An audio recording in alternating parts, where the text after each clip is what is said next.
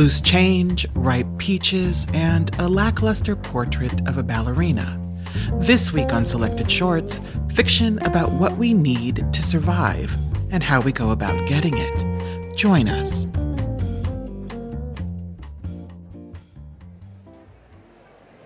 I am Roxane Gay, and you're listening to Selected Shorts, where our greatest actors transport us through the magic of fiction, one short story at a time.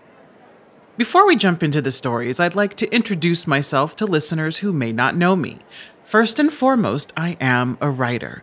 You might be familiar with my books Bad Feminist or Hunger, or maybe you've read one of my opinion pieces or my work friend column in the New York Times. But in addition to a memoir and countless essays, I've written a novel, short stories, and even comic books like Marvel's World of Wakanda. I'm also a professor, an editor with my own publishing imprint, Roxane Gay Books, and an array of other things, too. In short, I'm pretty busy, and in all of that busyness, you might correctly deduce that I've got some survival skills. In fact, I often say my superpower is my ability to endure. For a long time, I was quite proud of my survival skills, my resilience. But then I started to ask myself why I have dealt with so many circumstances that demanded endurance. I don't have any grand conclusions, but all things considered, I am grateful I know how to get through a crisis without losing too much of myself. And this idea, survival skills, is what we'll be examining in this episode of Selected Shorts. In one short story, a well-off Londoner has a strange encounter in an art gallery, one that might allow her to repay an old family debt. In the other tale, a poor woman takes a risk in order to provide for her family and find some self-reliance, too. Both of these stories involve chance meetings with strangers and some sort of economic proposition. But more than that, these stories are about how we make the best of difficult circumstances. Also, not for nothing, there is ice cream, classic Ford Galaxies, and alluring portraits of David Beckham along the way. Our first story, Loose Change, is by the groundbreaking and luminous writer Andrea Levy. Levy was born in the UK, a child of Jamaican immigrants. Her work often reflected her personal and cultural history in titles including Never Far From Nowhere, The Long Song, and the award-winning Small Island. Though she died in 2019, Levy left her indelible mark by chronicling the hopes and fears of families in Britain's Windrush generation. Reading the story is Eve Best, an accomplished actor who has appeared in series including Stan Lee's Lucky Man and Nurse Jackie, and in films such as The King's Speech. Now, here's Loose Change by Andrea Levy.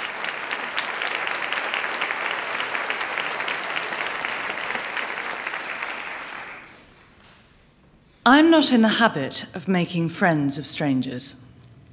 I'm a Londoner. Not even little grey-haired old ladies passing comment on the weather can shame a response from me. I'm a Londoner. Aloof, sweats from my pores. But I was in a bit of a predicament. My period was 2 days early, and I was caught unprepared. I'd just gone into the National Portrait Gallery to get out of the cold. It had begun to feel, as I'd walked through the bleak streets, like acid was being thrown at my exposed skin. My fingers were numb. Searching in my purse for change for the tampon machine, I barely felt the pull of the zip. But I didn't have any coins. I was forced to ask in a loud voice in this small lavatory, "Has anyone got 3 20-pence pieces?" Everyone seemed to leave the place at once. All of them Londoners, I was sure of it. Only she was left, fixing her hair in the mirror. "Do you have change?" She turned round slowly as I held out a £10 note. She had the most spectacular eyebrows. I could see the lines of black hair, like magnetized iron filings, tumbling across her eyes and almost joining above her nose. I must have been staring to recall them so clearly. She had wide black eyes and a round face with such a solid jawline that she looked to have taken a gentle whack from Tom and Jerry's cartoon frying pan. She dug into the pocket of her jacket and pulled out a bulging handful of money. It was coppers, mostly. Some of it tinkled onto the floor. But she had change. Too much. I didn't want a bag full of the stuff myself. "Have you a £5 note as well?" I asked. She dropped the coins onto the basin area, spreading them out into the soapy bubbles of water that were lying there. Then she said, "You look?" She had an accent, but I couldn't tell then where it was from. I thought maybe Spain. "Is this all you've got?" I asked. She nodded. "Well, look, let me just take this now." I picked up 3 damp coins out of the pile, "and then I'll get some change in the shop and pay them back to you." Her gaze was as keen as a cat with string. "Do you understand? Only I don't want all these coins." "Yes," she said softly. I was grateful. I took the money. But when I emerged from the cubicle, the girl and her handful of change were gone. I found her again staring at the portrait of Darcy Bustle. Her head was inclining from one side to the other as if the painting were a dress she might soon try on for size. I approached her about the money, but she just said, "This is good picture." Was it my explanation left dangling, or the fact that she liked the dreadful painting that caused my mouth to gape? "Really? You like it?" I said. "She doesn't look real. She looks like..." Her eyelids fluttered sleepily as she searched for the right word. "A dream." That particular picture always reminded me of the doodles girls drew in their rough books at school. "You don't like?" she asked. I shrugged. "You show me one you like," she said. As I mentioned before, I'm not in the habit of making friends of strangers.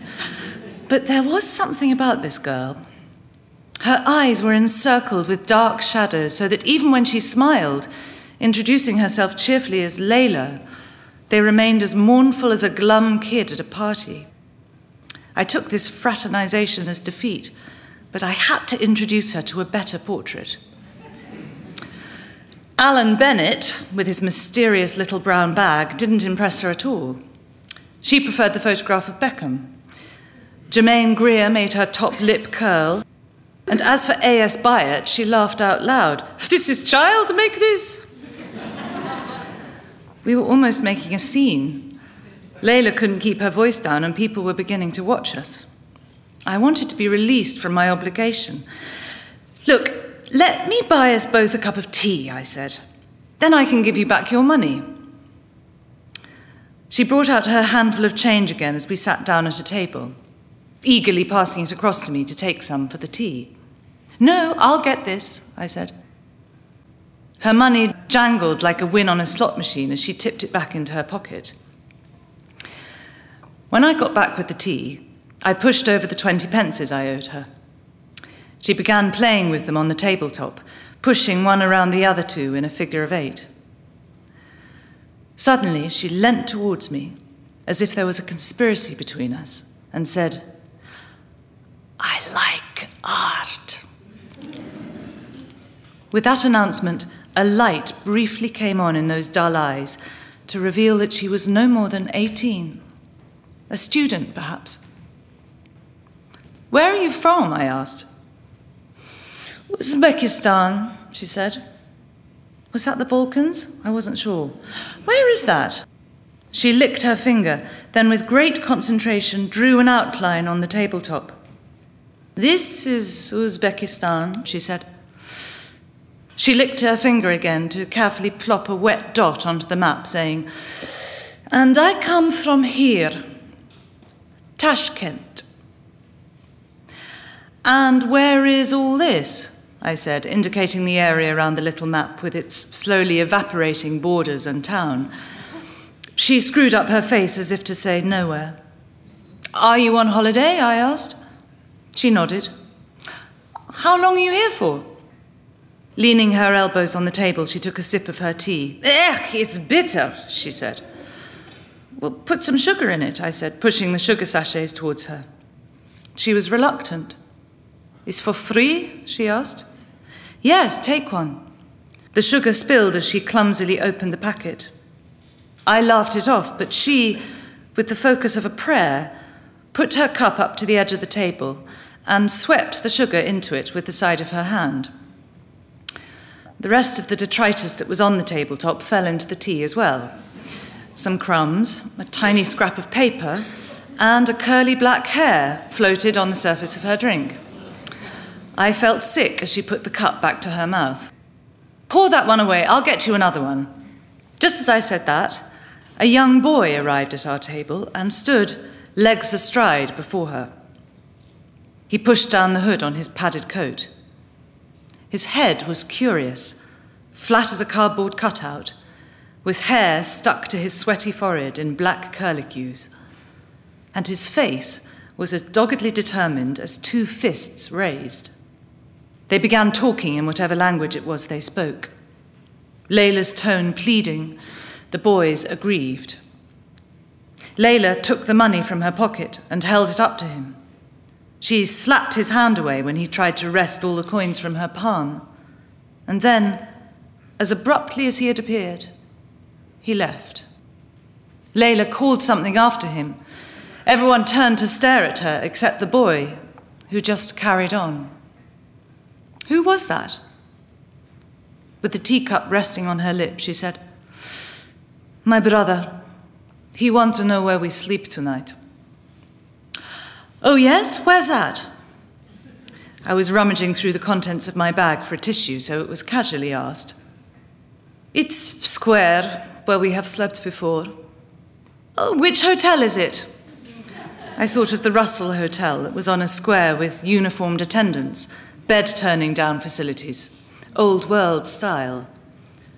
She was picking the curly black hair off her tongue when she said, "No hotel, just the square." It was then I began to notice things I had not seen before. Dirt under each of her chipped fingernails. The collar of her blouse, crumpled and unironed. A tiny cut on her cheek, a fringe that looked to have been cut with blunt nail clippers. I found a tissue and used it to wipe my sweating palms. "How do you mean, just in the square?" "We sleep out in the square," she said. It was so simple she spread her hands as if to suggest the lie of her bed. "Outside?" She nodded. "Tonight?" "Yes." The memory of the bitter cold still tingled at my fingertips as I said, "Why?" It took her no more than 2 breaths to tell me the story. She and her brother had had to leave their country, Uzbekistan, when their parents, who were journalists, were arrested. It was arranged very quickly. Friends of their parents acquired passports for them and put them onto a plane. They had been in England for 3 days, but they knew no one here. This country was just a safe place. Now all the money they had could be lifted in the palm of a hand to a stranger in a toilet. So they were sleeping rough, in the shelter of a square, covered in blankets, on top of some cardboard. At the next table, a woman was complaining loudly that there was too much froth on her coffee. Her companion was relating the miserable tale of her daughter's attempt to get into publishing. What did they think about the strange girl sitting opposite me? Nothing. Only I knew what a menacing place Layla's world had become. She'd lost a tooth. I noticed the ugly gap when she smiled at me, saying, "I love London." She had sought me out, sifted me from the crowd. This young woman was desperate for help. She'd even, cunningly, made me obliged to her. "I have picture of Tower Bridge at home on wall, although I have not seen yet." But why me? I had my son to think of. Why pick on a single mother with a young son? We haven't got the time. Those 2 women at the next table with their matching handbags and shoes, they did nothing but lunch. Why hadn't she approached them instead? "From little girl, I always want to see it," she went on. I didn't know anything about people in her situation. Didn't they have to go somewhere? Croydon, was it? Couldn't she have gone to the police or some charity? My life was hard enough without this stranger tramping through it. She smelt of mildewed washing. Imagine her dragging that awful stink into my kitchen, cupping her filthy hands round my bone china, smearing my white linen, her big face with its pantomime eyebrows leering over my son, slumping onto my sofa and kicking off her muddy boots as she yanked me down into her particular hell. How would I ever get rid of her? You know where is Tower Bridge? Perhaps there was something tender-hearted in my face. When my grandma first came to England from the Caribbean, she lived through days as lonely and cold as an open grave. The story she told all her grandchildren was about the stranger who woke her while she was sleeping in a doorway and offered her a warm bed for the night. It was this act of benevolence that kept my grandmother alive. She was convinced of it. Her Good Samaritan. Is something wrong? The girl asked. Now, my grandmother talks with passion about scrounging refugees, those asylum seekers who can't even speak the language, storming the country and making it difficult for everyone else. Last week, she began, her voice quivering, I was in home. This was embarrassing. I couldn't turn the other way. The girl was staring straight at me. This day, Friday, she went on, I cooked fish for my mother and brother. The whites of her eyes were becoming soft and pink. She was going to cry. This day, Friday, I am here in London, she said, and I worry I will not see my mother again.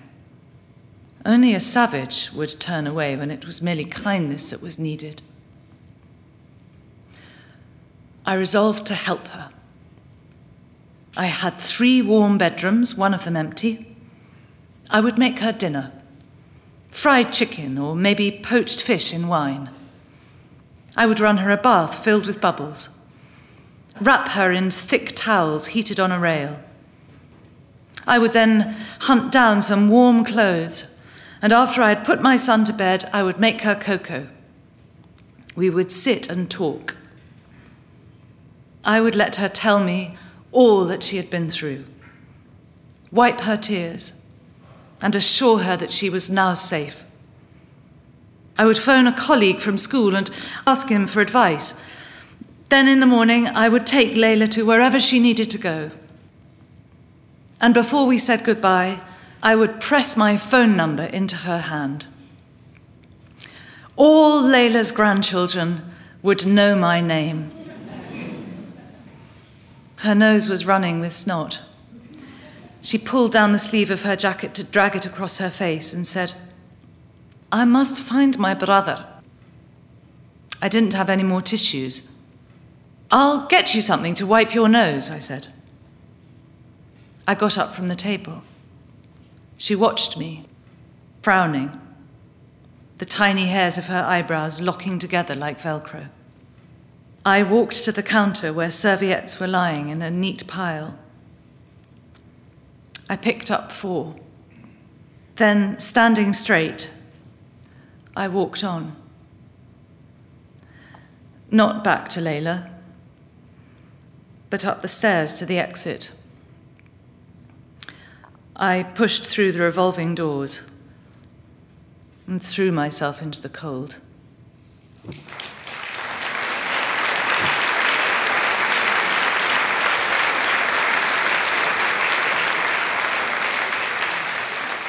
That was Eve Best performing Loose Change by Andrea Levy. I'm Roxane Gay. Though the narrator doesn't share the refugee's sense of desperation, she has her own survival tactics. When doubt creeps in, she talks herself out of heroism and maintains the status quo by making a hasty exit. A lot of my own work examines the ever-widening gulf between privilege and poverty. As a child, my parents would take my brothers and I back to Haiti, where they're from. It was always a grand adventure, but it was also humbling to come to understand the circumstances from which they rose, and to understand, to some extent, how absolute and unrelenting poverty can be, how it was merely luck that afforded me the privilege of a safe home, running water, food on the table. As I got older, I also came to understand that privilege shouldn't be predicated on luck, and that all too often, the luckiest among us choose to hoard their wealth. As a writer, I do my best to bring attention to this kind of disparity. It is a small gesture, but it is well intended. When we come back, ripe peaches and the risks of self-reliance. You're listening to Selected Shorts, recorded live in performance at Symphony Space in New York City and at other venues nationwide.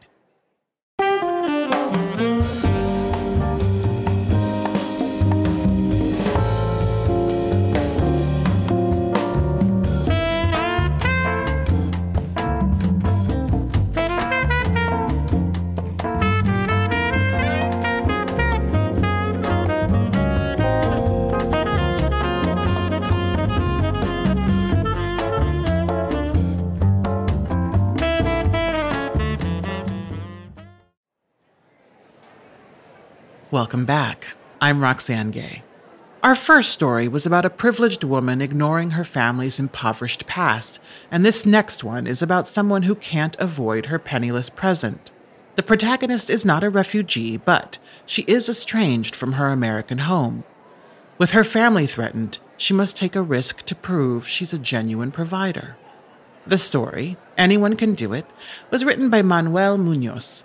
He's published 2 short story collections, Zigzagger and The Faith Healer of Olive Avenue, as well as a novel, What You See in the Dark. The performer reading our story was a regular on Chicago Fire and Chicago PD and stars in the series Hightown. Though this performance was recorded away from a crowd at our actor's home, it doesn't take away from the quiet wallop of the story's final twist. Please enjoy Monica Raymund reading Anyone Can Do It by Manuel Munoz.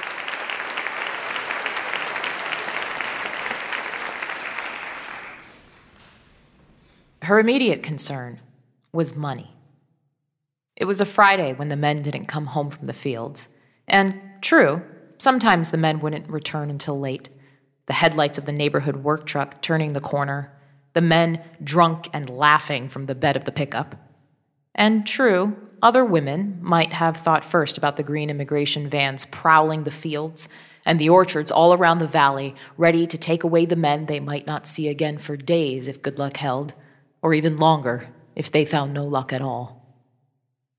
When the street felt silent at dusk, the screen doors of the dark houses opened up one by one, and the shadows of the women came to sit out on the concrete steps.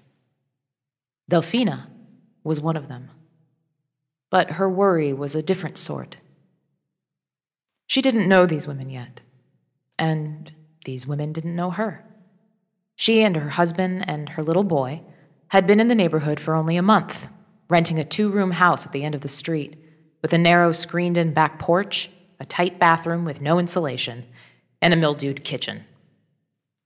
There was only a dirt yard for the boy to play in, and they had to drive into the town center to use the payphone to call back to Texas, where Delfina was from. They had been here just long enough for Delfina's husband to be welcomed along to the fieldwork, the pay split among all the neighborhood men, the work truck chugging away from the street before the sun even rose.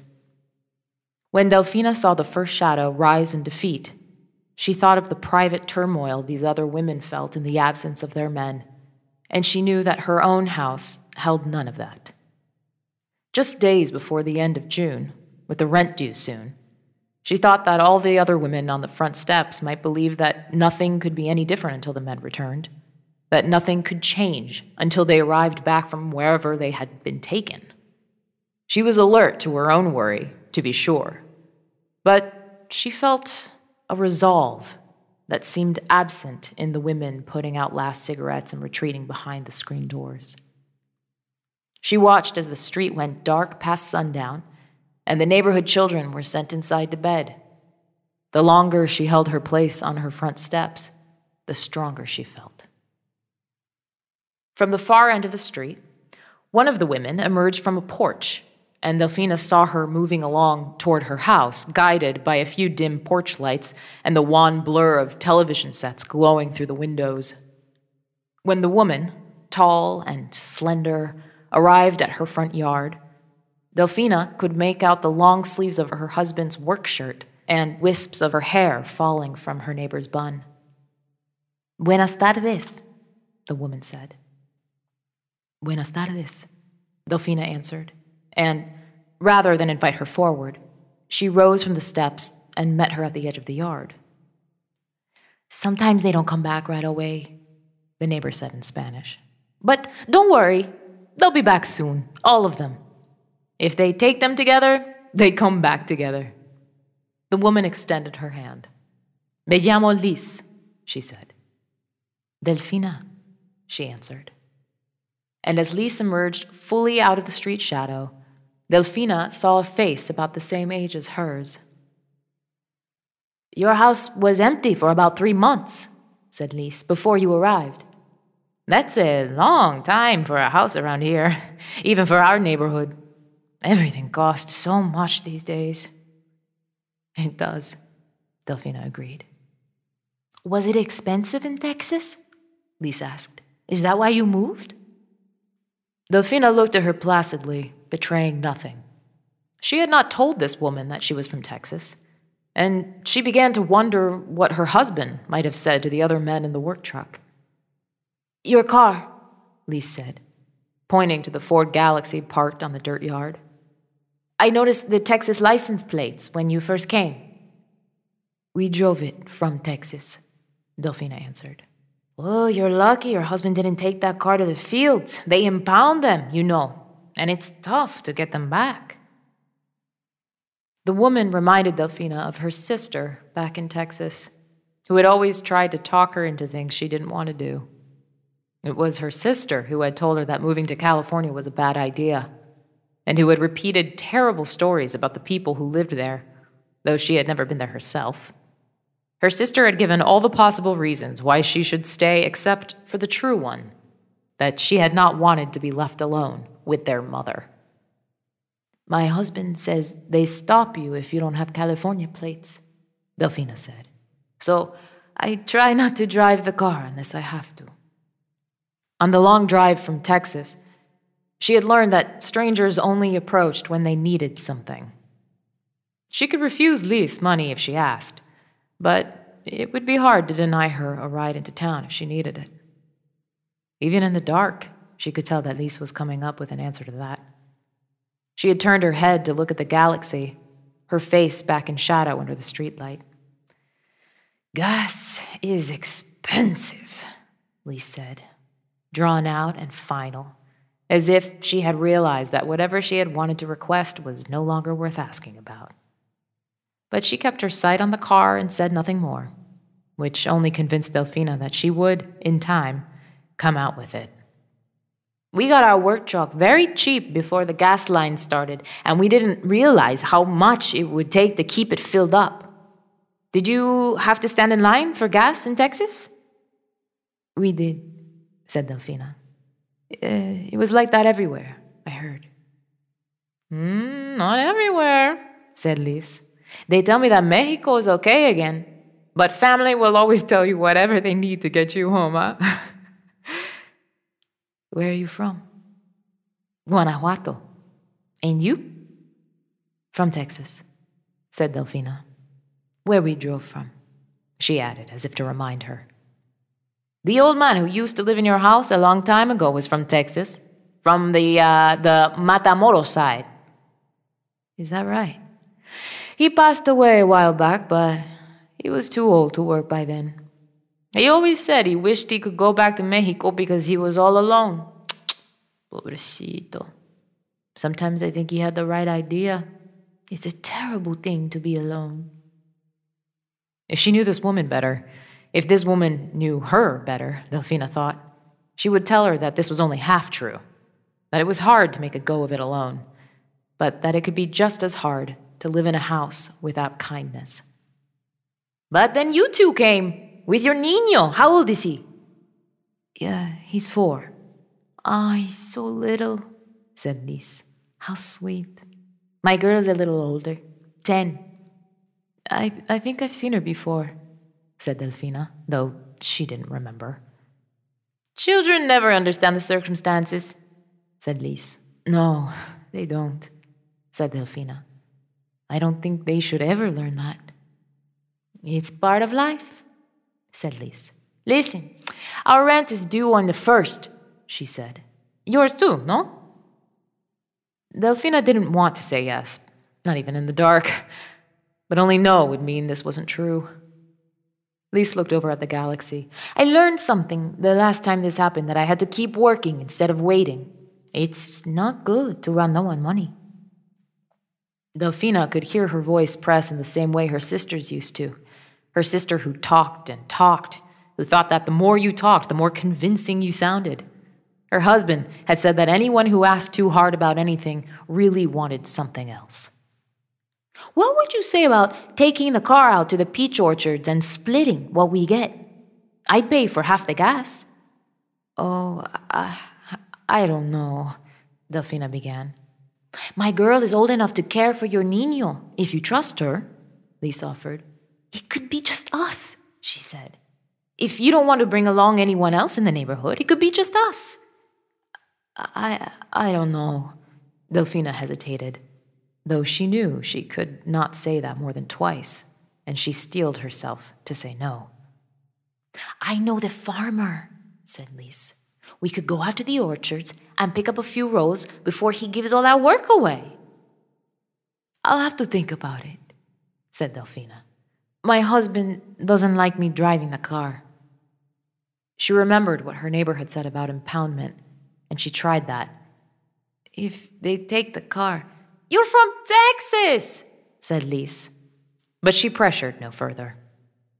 Her face was clear and open, but the way she said these words stung, as if being from one side or the other meant anything about how easy or hard things could be. It was none of any stranger's business, but Delfina's husband had never allowed her to work, and she knew what women like Lise thought about women like her.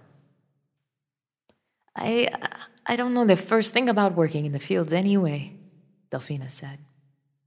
She tried to say it in a way that meant it was the truth and not at all reply to what Lise had said about Texas. It's easy but hard at the same time, said Lise. Anyone can do it. It's just that no one really wants to. I'll have to think about it, said Delfina. I understand, Lise answered, and backed a step out to the street, her arms folded in a way that Delfina recognized from her sister, the way she had stood on the Texas porch in defeat and resignation. Que pases buenas noches, Lise said, and began walking away before Delfina had a chance to reply in kind. When she did, she felt her voice carry along the street, as if everyone else on the block had overheard their refusal, and she went back into the house with an unexpected sense of shame.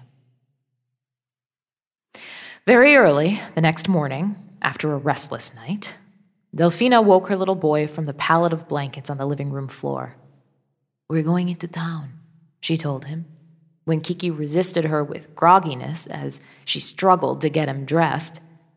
When they reached the TG&Y, she deposited Kiki in the toy aisle without saying a word and marched to the payphone at the back of the store to call her mother in Texas. He left you, her mother's voice said over the line. Nothing keeps a good father from his family. They took other men in the neighborhood too, Delfina said. He wasn't alone. How many times did he go out to work in Texas and he came home just fine, huh? I told you that you shouldn't have gone. Your sister was absolutely right. How's the niño? Is he dreaming about his father yet? That's how you'll know if he's coming back or not. Did you hear that? She interrupted her mother, dropping another coin. I don't have much time left. Why are you calling, huh? For money? Of course you're calling for money. If he's a good father, he'll find a way to send some if he can't get back. If you were a good mother, Delfina began.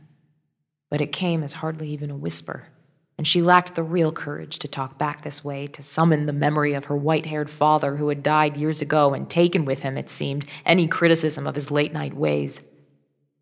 Her voice was lost anyway, as her mother yelled out to trade the phone over to Delfina's sister, and in the moment when the exchange left them all suspended in static, Delfina hung up the receiver. She had not even given them the address for the Western Union office, and she would have to apologize, she knew, when the worst of the financial troubles would be upon her. But for the moment, she relished how she had left her older sister calling into the phone, staring back incredulous at her mother. "Come along," she said to Kiki when she went to collect him from the toy aisle, where he had quietly scattered the pieces of a board game without the notice of the clerk. He started to cry out in protest, now that he was in the cool and quiet of the 5 and dime, and she was pulling him away from the bins of marbles and plastic army men. Delfina imagined the footsteps of the clerk coming to check on the commotion, and in her hurry to shove the board game back onto the shelf, she let slip the payphone dimes, Kiki frozen in surprise by their clatter before he stooped to pick them up. "Come along," she said, letting him have the dimes. "Ice cream," she whispered in encouragement, and led on by this suggestion, he followed her out of the store. It was only right to reward him with the promised treat, and she led him down the street to the drugstore with its ice cream stand visible from the large front window. She had a single folded dollar bill in her pocket, and she handed it to the clerk. Foolish, she thought, to be spending so frivolously. But her boy didn't need to know those troubles. Delfina led him to the little park across the street from the town bank.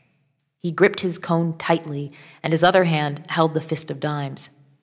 She motioned him to pocket the change for safekeeping. "Put it away," she said, sitting on one of the benches. But her little boy kept them in his grip, and so she patted his pocket more firmly to encourage him, and that's when she felt it. A hard little object that she knew instantly was something he had stolen from the toy aisle. "Let me see," she said, "or I will take away your coins." Kiki struggled against her, smearing some of the ice cream on his pants, which finally distressed him into actual tears.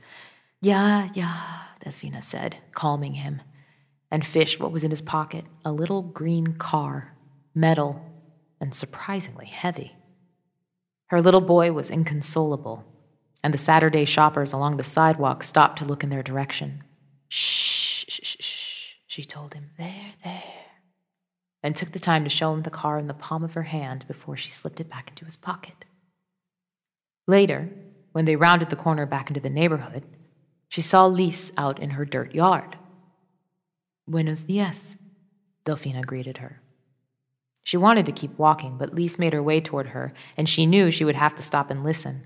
Much like the time in Arizona on the trip out here, when she had accidentally locked eyes with a man at a gas station, and he had walked over to rap on the window of the Galaxy and beg for some change. "Good things we didn't go to the Archers after all," said Lise. "I would have felt terrible if your car had stalled out there." No, Delfina began. The more she stumbled, the less it makes sense to make up any story at all. There was no reason to be anything but honest. "The car is fine," she said. I just wanted him to walk a bit. We got ice cream." "For breakfast," Lise said, looking down at Kiki and smiling. "What a Saturday!" The morning sweat matted her hair down on her forehead, and she wore no gloves, her fingers a bit raw from the metal handle of the hoe, but she was cheerful with Kiki, recognizing his exhaustion. Her daughter, Delfina realized, was not out helping her but inside the cool of the house, and she took this as a sign of the same propensity for sacrifice that she believed herself to hold. "I've thought about it," Delfina said, though she really hadn't. "I think it's a good idea." "Oh, I'm glad," said Lise. "I wish I had said so last night. We could have put in a day's work, but I'm happy to go tomorrow." "Tomorrow's Sunday," said Lise. And when Delfina put her hand up to her mouth as if she'd forgotten, as if she might change her mind, Lise moved in closer to her, looking down at Kiki. "But work never waits," she said. "El día de Dios," said Delfina. "I didn't even think of it." "People work," said Lise. "Don't worry about it." "We can wait until Monday. That way the children can be at school. Like I told you, my daughter is old enough to watch him if you trust her. I leave her alone sometimes, or we can bring them out with us and stay longer. Delfina could make out the shadow of a child watching from behind the screen door, and, catching her glance behind her shoulder, Lise turned to look.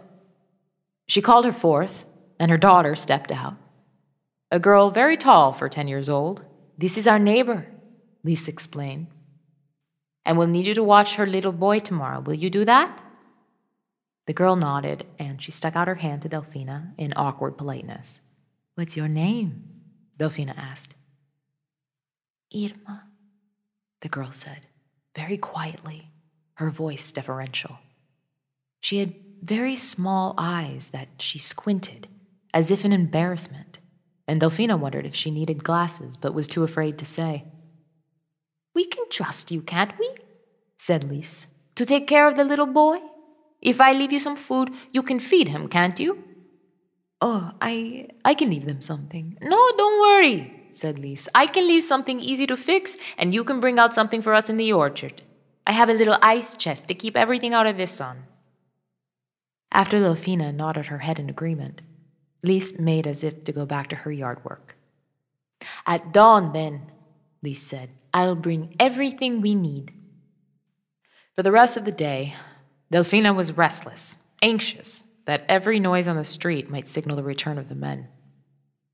To have them come back would mean the lull of normalcy, of what had been and would continue to be, just when she was on the brink of doing something truly on her own. At dawn, she roused Kiki from the blankets strewn on the living room floor and poured him some cereal. He blinked against the harshness of the kitchen light at such an early hour, surprised at his mother wearing one of his father's long-sleeve work shirts, and even more surprised by the knock at the door. Lise stood there, her daughter behind her. Buenos dias, Delfina said, and waved the girl Irma inside. She poured her a bowl of cereal, too, and Irma sat quietly at the table without having to be told to do so. Thank you for taking care of him, Delfina said. We'll be back in the middle of the afternoon. She knew she didn't have to say more than that. Trusted that Lise had spoken with the same motherly sense of warning that she used. Still, it was only now, on the brink of leaving them alone for the day, that she wished she had asked Kiki if he had been dreaming about his father, if he might have communicated something about what was true for him while he slept. Lise showed her the gloves and the work knives, and then the 2 costales to hold the fruit, a sturdy one of thick canvas with a hardy shoulder strap, and a smaller one of nylon mesh. Her other hand balanced a water jug and a small ice chest, where Delfina put in a bundle of foil-wrapped bean tacos that would keep through the heat of the day. In the car, Lise pointed her south of town and toward the orchards, and Delfina drove along. They kept going south, the orchard endless, cars parked over on the side of the road and pickers approaching foremen, work already getting started, even though the dawn's light hadn't yet seeped into the trees. Up there, Lise said, where a few cars had already lined up and several workers had gathered around a man sitting on the open tailgate of his work truck. Wait here, she said. Before Delfina could ask why, Lise had exited, approaching the man with a handshake. He seemed to recognize her and then looked back at Delfina in the car. Lise finished what she needed to say, and the man took one more look at Delfina and then pointed down to the rows. Lise motioned her to get out of the car. He says he'll give us 2 rows for now, and we do what we can. If we're fast, he'll give us more. And he's letting us use a ladder free of charge. That's kind of him. They charge sometimes, Lise said. She took one end of a heavy-looking wooden ladder, the tripod hinge rusty and the rungs worn smooth in the middle. So 50-50? Half and half, Delfina agreed. I can pick the tops and you can do the bottoms if you're afraid of heights, or you can walk the costales back to the crates for weighing. Give them your name if you want to, but make sure that the foreman tells you exactly how much we brought in. They did a few rounds like this, Delfina taking the costales back to the road to have them weighed. The morning moved on, a brighter white light coming into the orchard as they got closer till noon. As they picked the trees near clean, They moved deeper and deeper into the orchard, and the walk back to the crates took longer. Lise almost lost to her among the leaves. They had not quite finished the row when the sun finally peaked directly overhead and their end of the orchard sank into quiet. Delfina let out a sigh upon her return. I should have brought the ice chest while I was there. I can get it, said Lise. You've walked enough. She came down with the half-empty nylon costal and pulled a few more peaches from the bottom boughs as Delfina rested. She started walking toward the road, then turned around. The keys, she said, and held out her hand. Delfina watched her go. Lise walked quickly with the nylon costal dangling over her shoulder. Maybe the weight of Lise's work was all in her arms from stretching and pulling, and not heavy and burning in the thighs like hers. Delfina sat in the higher bank of the orchard row, catching her breath, massaging her upper legs and resting. It was a Sunday, she remembered, and Lise had been right after all. People did work on this day, even if it felt as tranquil and lonely as Sundays always did, here among the trees, with the leaves growing more and more still, the orchard quiet and then quieter. Delfina looked down the row to soak in that blessed quiet, and the longer she looked, the emptier and emptier it became. The empty row where she realized Lise had disappeared like a faraway star. She started back toward the road. The walk was long, and she couldn't hear a sound, not of the other workers, not other cars rumbling past the orchards, just the endless trees and her feet against the heavy dirt of the fields. The day's weariness slowed her and made the trees impossible to count. But she walked on, resolute, the gray of the road coming into view. She emerged onto the shoulder of the road and saw the foreman and the foreman's truck and a few other cars. But the galaxy was gone. Excuse me, she said, approaching the foreman, who seemed surprised to see her, though he had seen her all morning, noting down the weight of the peaches she had brought in, saying the numbers twice, tallied under the name Arellano. You're still here, the foreman said, very kindly, as if the fact was a surprise to him too, and his face grew into a scowl, like the faces of the white men Delfina had encountered in Texas, the ones who always seemed surprised that she spoke English. But where their faces had been steely and uncaring, his softened with concern, as if he recognized that he had made a serious mistake. I thought you were gone, he said. We were supposed to split. She held a hand to her head and looked up the road one way and then the other, as if the car were on its way back, Lise having gone only to the small country store to fetch colder drinks. Arellano, the foreman said, tapping his ledger. Arellano was the first name on the list, he said. I paid it out about a half hour ago. That was my car, Delfina said, as if that would be enough for him to know what to do next. But the foreman only stared back at her. It was my husband's car, she said, because that was how she saw it now, what her husband would say about its loss if he ever made it back. She told me that you two were sisters, the foreman said. If he only knew, Delfina thought, her real sister back in Texas. The mere mention made her turn back toward the orchard and walk into the row. She could sense the foreman walking to the row's opening to see where she was going, and when she reached the ladder, she folded it down and heaved it best as she could, its legs cutting a little trough behind her as she dragged it back to the road. You didn't have to do that, the foreman said. You did right by letting us use it, Delfina said. It's only fair. Other pickers had approached the foreman's truck, and he attended to them, though he kept looking over at Delfina now and then, his face sunken in concern. None of the workers looked at her, and she let go of the idea of asking any of them for a ride back into town.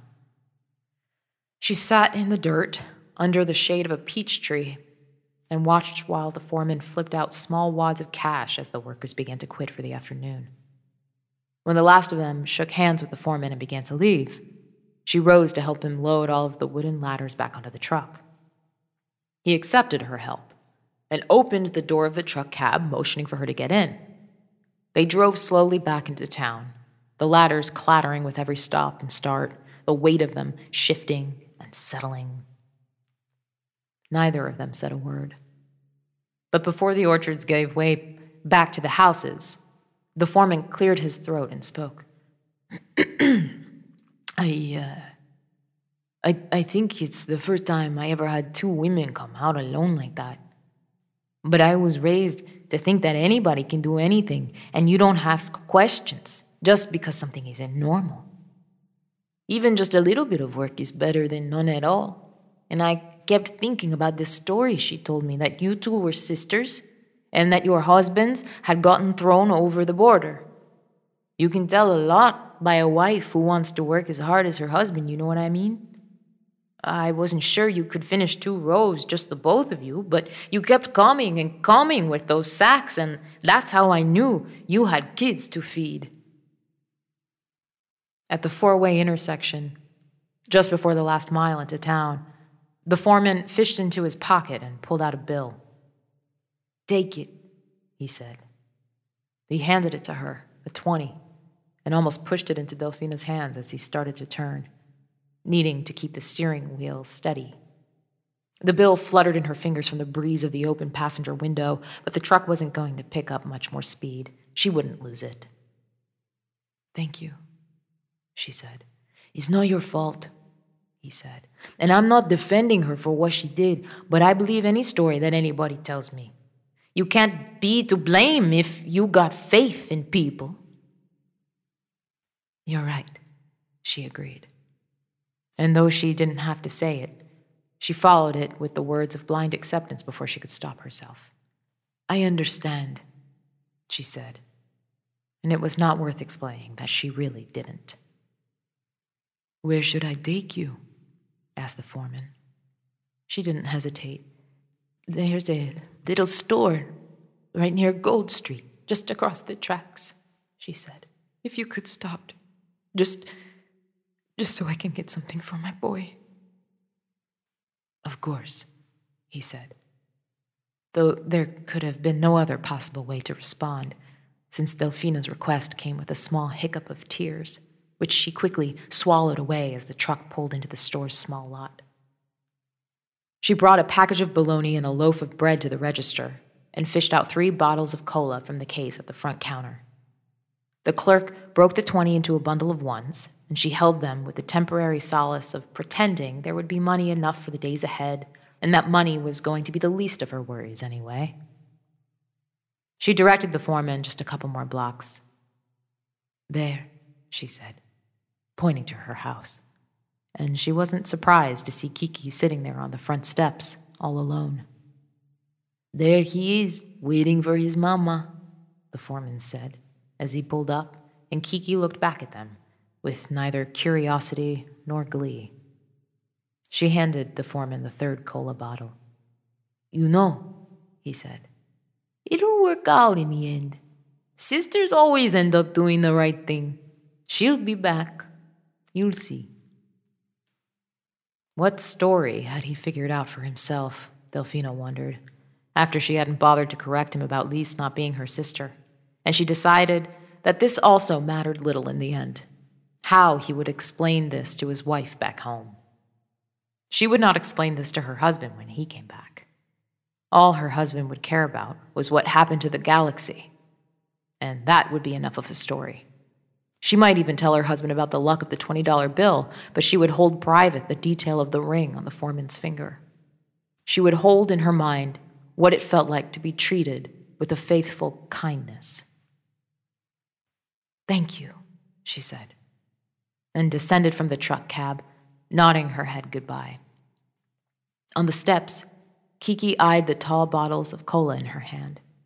She lodged one of the bottles under the water spigot to pop the cap, a trick she had seen her husband do. She handed that bottle to Kiki, and he took it with both hands, full of thirst or greed for the sweetness, she couldn't tell. She took some of the bread loaf and the bologna for herself and offered him a bite, knowing he wouldn't eat one of his own. He was hungry, and this was how she knew that Irma was gone too. She was a girl who did what she was told, and Delfina didn't blame her. Kiki crowded close to her knees, even in the heat of the afternoon, and so she popped the cap of the second bottle to take a sip herself and asked her little boy of no words to tell where he thought the older girl had gone and where he dreamed his father was. Dígame, she said, asking him to tell her a whole story. But Kiki had already taken the little metal car from his pocket, and he was showing her, starting from the crook of his arm, how a car had driven away slowly, and on out past the edge of his little hand and out of their lives forever.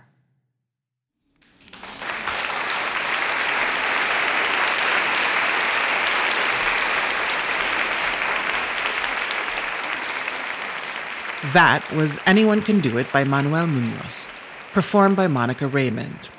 As maybe you noticed, these stories feature a fair amount of manipulation and callowness, but the most honest characters also come across as the most resilient.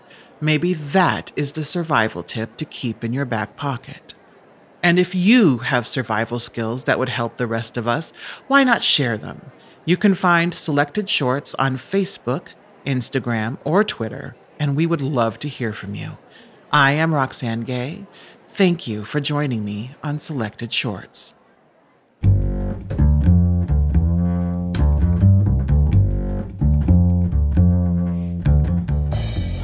Selected Shorts is produced by Jennifer Brennan. Our literary team is Matthew Love, Drew Richardson, and Vivienne Woodward. Our director of marketing is Mary Shimkin. Our radio producer is Sarah Montague. The readings are recorded by Miles B. Smith. Our theme music is David Peterson's That's the Deal, performed by the Deerdorf Peterson Group. Selected Shorts is supported by the Dungannon Foundation, creator of the Ray Award for the short story. Support is also provided by the Howard Gilman Foundation, the NYC COVID-19 Response and Impact Fund in the New York Community Trust, the Schubert Foundation, the Blanchette Hooker Rockefeller Fund, the Sharina Endowment Fund, the Achilles and Bodman Foundation, the Henry Nias Foundation, the Consolidated Edison Company of New York, the Vida Foundation, the Axe Houghton Foundation, the Lemberg Foundation, and the Grodzins Fund. Selected Shorts is also made possible by the National Endowment for the Arts and with public funds from the New York State Council on the Arts with the support of Governor Kathy Hochul and the New York State Legislature. Symphony Space thanks our generous supporters, including our board of directors, producer circle, and members who make our programs possible with their annual support. Special thanks to longtime listeners Jan Gartenberg and Don Kroll from Dallas, Texas, who have been listening to Selected Shorts since 1988. Selected Shorts is produced and distributed by Symphony Space.